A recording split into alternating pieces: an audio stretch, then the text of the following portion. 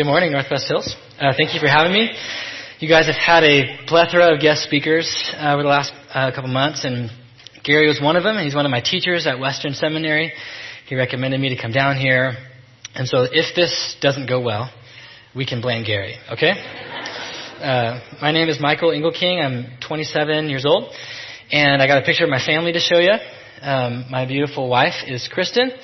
My daughter Nora's about 3 years old, and she is awesome. And then my son Jack is 1.5 now. You can't tell from the picture, but he has like ultra red hair. He's sitting right back there actually because he's really sad. He's usually either running away from us or putting some choking hazard in his mouth. Both at the same time usually, actually. But we live in Salem. Both my wife and I were born and raised there. And up until very recently, I was on staff at Morning Star Community Church, where I had been attending since I was born, and I was on staff there for a little over 9 years. I took 5 really, really long years to finish my master's degree at Western. It was just how I know Gary. He has walked through me over the last couple of years, which have been really one of the most difficult seasons of my life. And I believe he recommended me to your elders to come down here and spend some time with you guys because there are some points of similarity in our stories. And so I want to just share my story with you guys, or at least what I can. So, like I said, born and raised in Salem. I went to Morning Star Community Church for my whole life because my dad was on staff there for about 30 years. He started out as a youth pastor, and then most of that time he served as the executive pastor. I lived my whole life at that church. I was really heavily involved throughout children's ministry, middle school, high school. I served as like a worship leader, musician, and in the media and tech departments. Shortly after high school, I was hired on part-time to kind of do sound and media. And then I was hired to be one of our worship leaders. And then after that, for the last 6 years, I've been the high school pastor there up until a few months ago.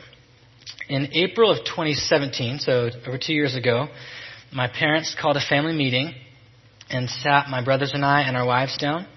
And my dad told us that in the early 90s, he had an affair with a woman who was attending the church. My dad repented when he was confronted about that season of his life. He was terminated. He lost his job and went through a process of church discipline with our pastor and our board of directors. And then a while after that, he was actually brought back on staff at Morning Star. This was all when I was really young. And so I basically lived my whole life up to this point. I didn't know about that season of my dad's life. My dad was and is an incredible, incredible dad. He's been a loving, faithful, dedicated husband to my mom, both before that season of his life and after, which has basically been my whole life. My parents' marriage is intact, it recovered, and it's healthy. He was and is an awesome Jesus follower and is an incredible pastor. And I just want to say that I am so, so sorry for what you guys are going through and what the Irwin family. Yeah. In January of 2018, my dad was actually asked to resign from his position at Morning Star because a series of kind of complicated circumstances. Our board of directors basically believed it was their process of church discipline that they went through and their restoration process wasn't really handled properly. So they thought it would be best for our church if he wasn't on staff there anymore. And so began one of the hardest seasons of my family's life. My parents were asked not to attend their church anymore. And eventually they moved up to Vancouver, Washington. And I remained on staff at Morning Star for a while. My parents loved that church still, and they wanted me to stay. But our church and staff suffered pretty heavily from their loss. And my parents were kind of an integral part of that culture. My dad was the executive pastor. My mom led worship all the time. So we felt their absence very, very deeply. And over the last year and a half or so, our church continued to just lose money. And so we had to let some staff go to make our budget work. And I was one of those layoffs. So my last month was February. And so I've been in a season of transition, as we Christians like to say. And I'm curious and excited to see what God has next for our family. And I just wanted to tell you my story because I want you guys to know that someone else very nearby to you knows exactly what it feels like to, one, to be in a church when it's just difficult, when you're asking God, like, what are you doing here? What's going on? What are we doing as a church? Where are you leading us? And I also know what it's like to be crushed and disillusioned by the reality that people that you trust sin in really big ways. There's a narrative in the scriptures that has been incredibly transformative for me personally, and it's shaping how I see the last couple of years of my life and how I see the world in general. I'm hoping by looking at it together this morning that we might not see just your church's story, but maybe most importantly, your life story through this lens. And so we're going to look at the story of Joseph. My goal is to look particularly at how he responds to what happens in his life, how he responds to a lifetime of disappointment and rejection, abandonment, betrayal, and hardship. So we're going to talk about the story of Joseph. It starts in Genesis 37 and goes through the end of the book of Genesis, which is like 14 chapters or something. So we're going to be here for about 12 hours. So get comfortable. Line by line, we're going to just work our way through it. No, we're going to have to do some summary. I'm going to try to kind of fly over the whole story quickly, but also in a way that makes sense. Maybe it will be review for some of you that have read it. And if you haven't heard it, then great. I'm happy to summarize it for you. It's not going to be a deep, like technical in the weeds teaching, just a big picture thing. And that's actually a good way for us to learn from the scriptures, is to understand what's happening over a long period of time, lots of chapters. So feel free to have the text open and just kind of scan and skim along. I'm going to do one chapter at a time. So Genesis 37. You guys there? Because I'm not. Hold on. Just give me a second. Ready? Okay. Joseph was the favorite child out of 12 sons. The Bible says that his dad loved him more, which is really messed up. His dad, Jacob, made him this fancy, cool coat. To top it off, Joseph had these dreams where, like, his family bows down and worships him. And then he tells his family about those dreams, which you can't really control what you dream about necessarily. And it's fine, Joseph, if you want to have these crazy dreams, but did you, have to tell them about it? So naturally, Joseph's brothers hated him very much. So one day, they're out in the field. The bros are out in the field, and they see Joseph. And their blood starts to boil, and they plot to kill him. But they're like, nah, we better not do that. Let's just sell him into slavery. So they sell him, they have his robe, they cover it in blood, and they bring it to their father, and they tell him that Joseph was killed by a wild animal. That's 37. Chapter 38 is a seeming departure from the narrative of Joseph. It's a little bit of an interruption. I think maybe it's supposed to kind of cause us to kind of wonder, what's going to happen next? There's some thematic similarities with the story of Judah. I'm going to skip this because we got to get through the rest of the whole book. So you guys can ask your elders and pastors how to make sense of 38. I don't want to answer those questions. Genesis 39. Joseph winds up in the household of an Egyptian officer named Potiphar. And in verses 2 and 3, we read that the Lord was with Joseph. He became a successful man. He was in the house of his Egyptian master. His master saw that the Lord was with him, and that the Lord caused all that he did to succeed in his hands. So Potiphar puts Joseph kind of in charge of basically everything. Potiphar's wife notices that Joseph was a good-looking guy and tries to convince him to sleep with her. He refuses. She pursues him multiple times. He continues to refuse until one day she pursues him, grabs his coat or his garment, and she says, "Sleep with me." And he runs away, fleeing the scene, leaving that item of clothing behind. And then the pain of her rejection, she accuses Joseph of forcing himself on her, and Potiphar throws Joseph in prison.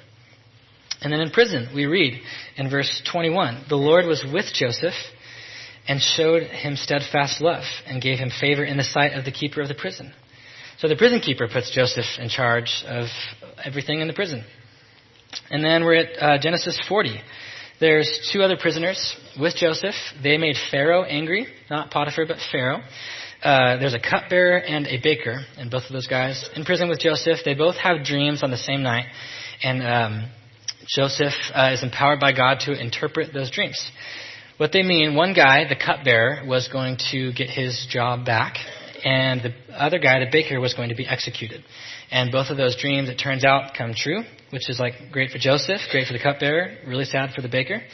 And 2 years go by, and we are in Genesis 41. Pharaoh now has some wild dreams. None of his dudes can interpret the dreams.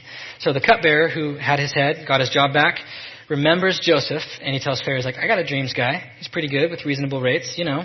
So Pharaoh calls for Joseph and tells him about his dreams. And Joseph, again, empowered by God, interprets those dreams. And what they meant was that there was going to be 7 years of really great, abundant crops, and then 7 years of a really, really bad famine. So Joseph tells Pharaoh, here's what you got to do. You got to pick a wise guy to oversee the land of Egypt. And then each of the 7 good years, you're going to set aside 1/5 of the crops so that during the 7 bad years, we've got some food set aside. So Pharaoh tells Joseph, listen, since God has shown you all of this, clearly you're the wise guy that we need to oversee this project. So how about you do it? Joseph agrees. Let's take a little breath. We just covered quite a few chapters. Let's recall, he goes from a smug teenager bragging about his dumb coat and his weird dreams to a slave and like a regional manager slave deal. And then he's the assistant to the regional slave manager. And thank you, Office fans. And then he's a prisoner. And then now a wise, tactful second in command to Pharaoh. Kind of a wild story. You guys ready to keep pressing on? Okay. Genesis 41 continued. Joseph's interpretations of Pharaoh's dreams come true. He successfully stores up like an immeasurable amount of food during the 7 good years so that they have full storehouses during the years of famine. And the famine was so bad that people from all over the world had to come to Egypt to buy food. And there we are in Genesis 42. Who should be affected by this famine but Joseph's family? So Jacob sends his 10 eldest sons down to Egypt. Joseph was second to youngest, and then there was Benjamin, baby Ben as I like to call him, stayed back with dad. And so who should they run into when they come to Egypt to buy food but Joseph, the guy selling food to people? Joseph recognizes them, but they do not recognize him. Because it's been like 13 years or something, and he's probably got like an Egyptian haircut or a tan or something. It'd be like someone growing up like on the outskirts of Corvallis, and then like moving to Portland and like aging a decade and becoming a hipster man, and they'd look pretty different. So the rest of the story, 43 through 49, that's a lot more story that we have to cover, and it's all amazing storytelling, and it's kind of just this drama of Joseph and his brothers. And I have to summarize that chunk so that I can get to what I want to next. So you should go and read it very closely because it's very, very good.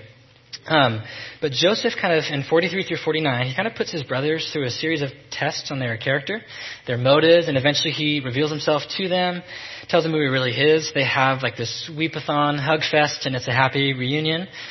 Pharaoh tells Joseph's brothers to go get their whole family and bring them down to Egypt so they can live and be a happy family together. Joseph's father, Jacob, gets to live the remainder of his life with his family, with Joseph. He gets to give his blessing to Joseph's children. Happy story. The book of Genesis ends with the death of Jacob. There it is. We just covered 14 chapters. I'm going to get off the stage now. So this is a point where I want to kind of zoom in on a couple specific moments of Joseph's kind of reactions and response to the events of his life. And I think that 2 kind of points or principles will emerge if we look at him. And so we're just going to dig in a little bit. The first point is this: feel all the feels. Everyone say, feel all the feels. Yes. In Genesis 42:24, this is right when Joseph's brothers have first come to Egypt, and they don't recognize him. He recognizes them. They're kind of talking to each other, trying to figure some stuff out, and Joseph's just overcome. And so we read in verse 24, he turned away from them and wept. A little bit later, Joseph had sent his brothers back to their homeland to get baby Ben and bring him back. And the brothers come back with Benjamin, and we read in 43 verse 30, Joseph hurried out, for his compassion grew warm for his brother, and he sought a place to weep.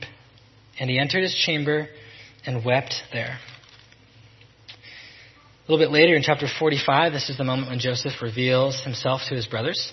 We read verse 1 and 2. Joseph could not control himself before all those who stood by him.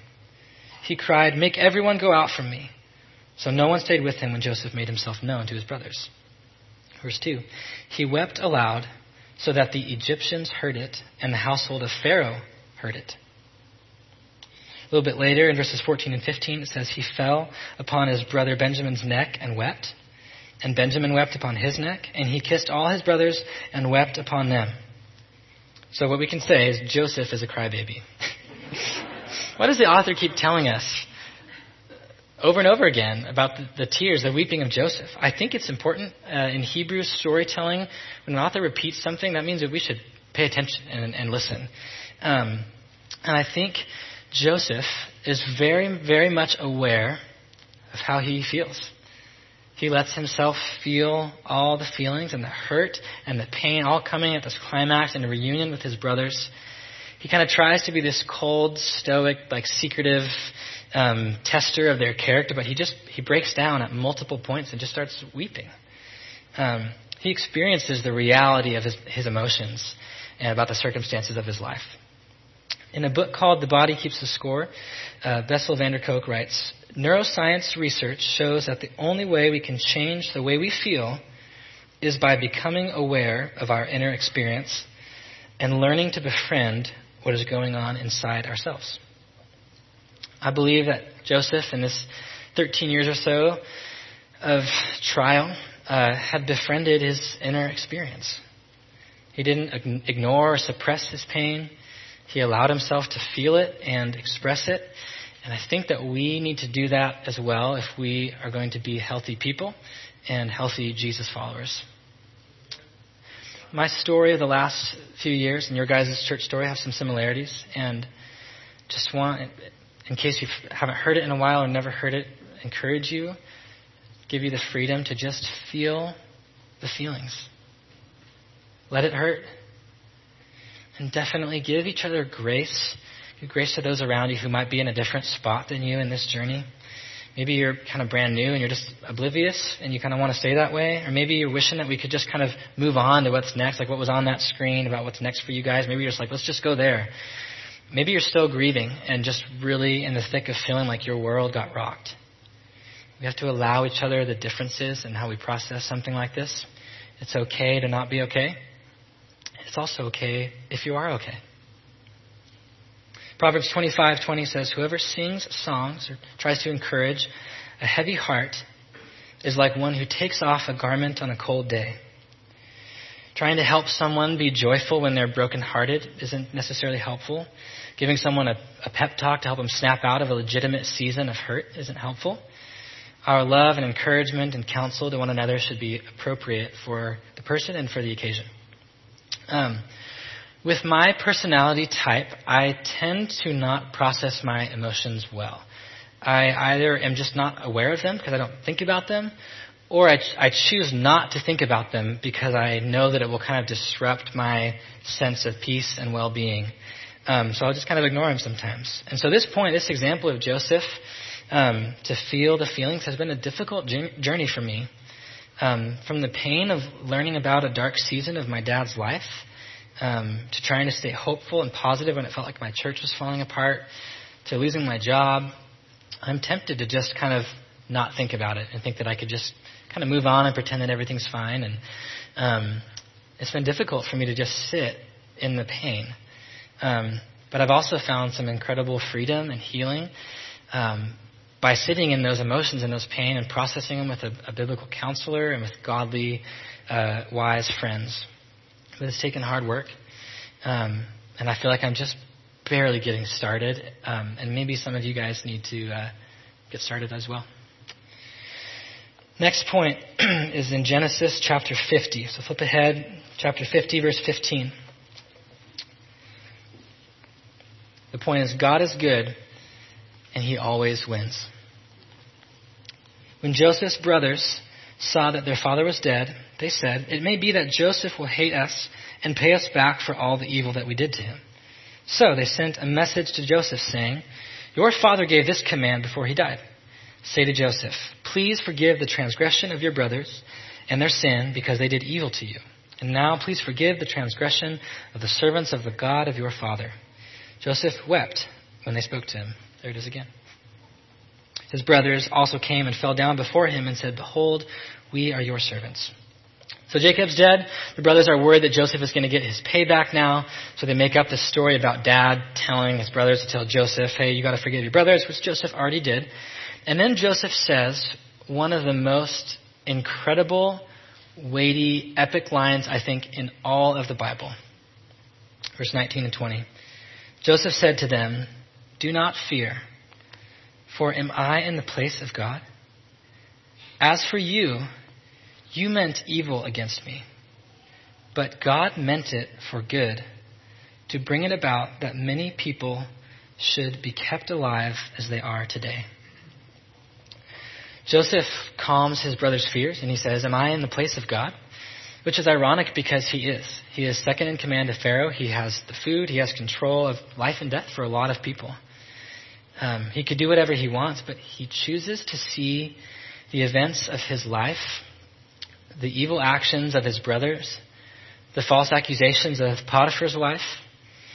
He chooses to see all of this through this amazing, amazing perspective. He sees that there were two intentions or two wills at play in all that happened to him. In the same set of actions, there were competing end goals. Joseph's brothers wanted him to be gone. They wanted to be rid of the favorite brother with the stupid coat and the stupid dreams. They wanted to hurt him. So they threw him in a pit. They sold him into slavery. But in that same series of events, God was actually working his will. Not just for Joseph, not just for his family, but for all of mankind. Potiphar's wife wanted to hurt Joseph for rejecting her.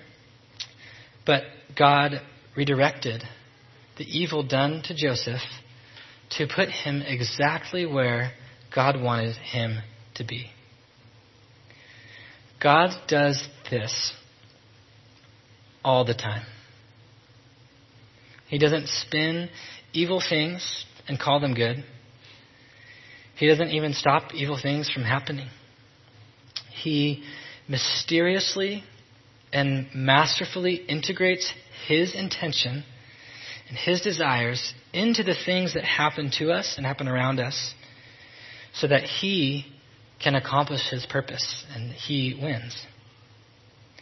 I believe this verse is at the end of the book of Genesis to cause us to look back on all that's happened with Adam and Noah and Abraham and Isaac and Jacob, to see it with this perspective of Joseph. And I think it's supposed to help us to look ahead to what's coming for the story of Israel, all the evil that's going to happen to them, all the evil that they will commit, and to see it through this perspective as well.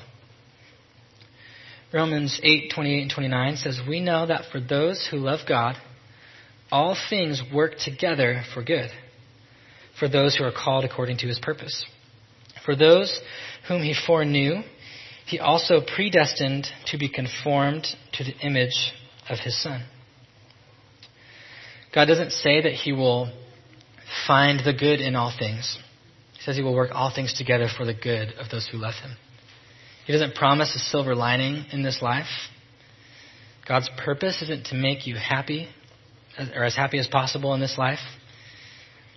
It isn't even to simply forgive you of your sins and give you access to heaven so that we can get out of here one day.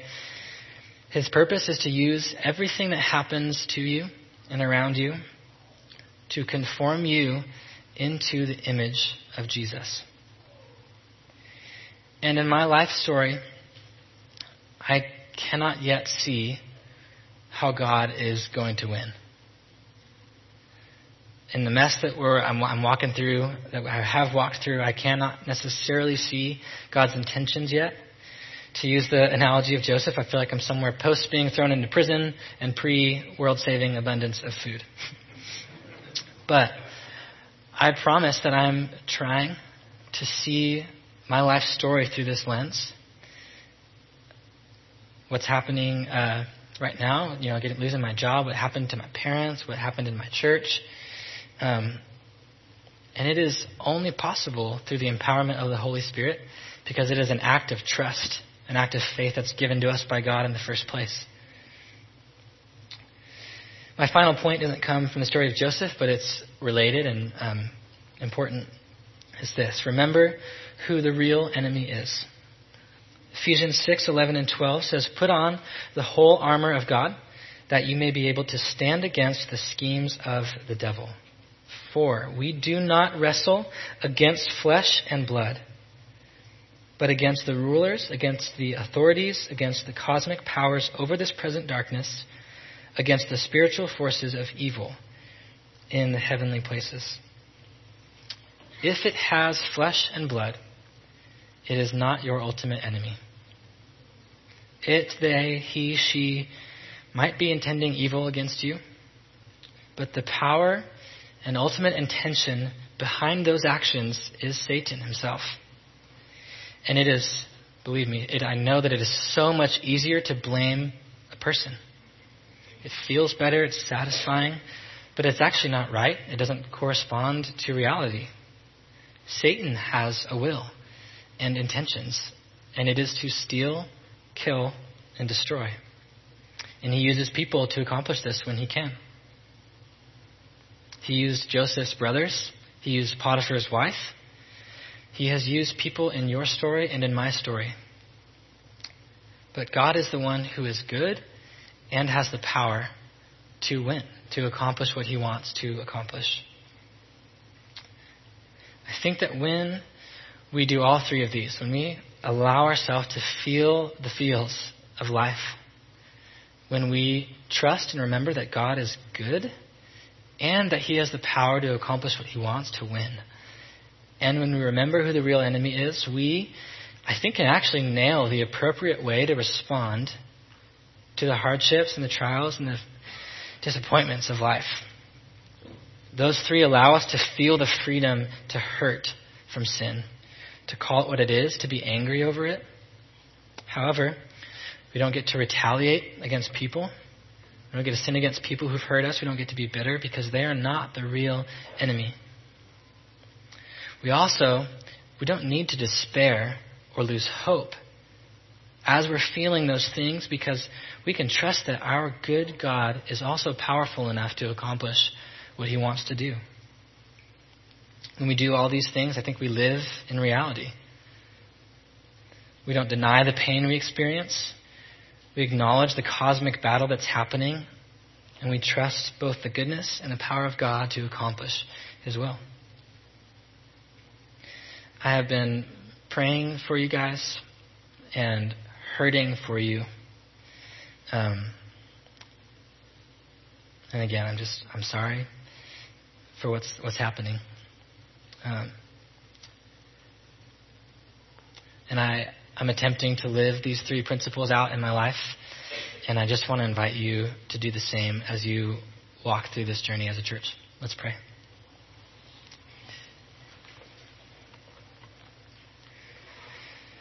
Father, we are thankful for not just that the story of Joseph is interesting, but that you mean to shape us as people by the life of Joseph. I'm thankful for every detail that you've shown and you've given us. I pray, Lord, that we would be a people who understand the weight and reality of sin, and we let it have its weight and we let it hurt. And I pray, Lord, that we would also, in a spirit-empowered act of obedience and trust, place our hope in your goodness and your power to accomplish what you want. We love you. We trust you with Northwest Hills. We trust you with Morning Star. We do trust you with the Irwin family. We love you. It's in Jesus' name we pray. Amen.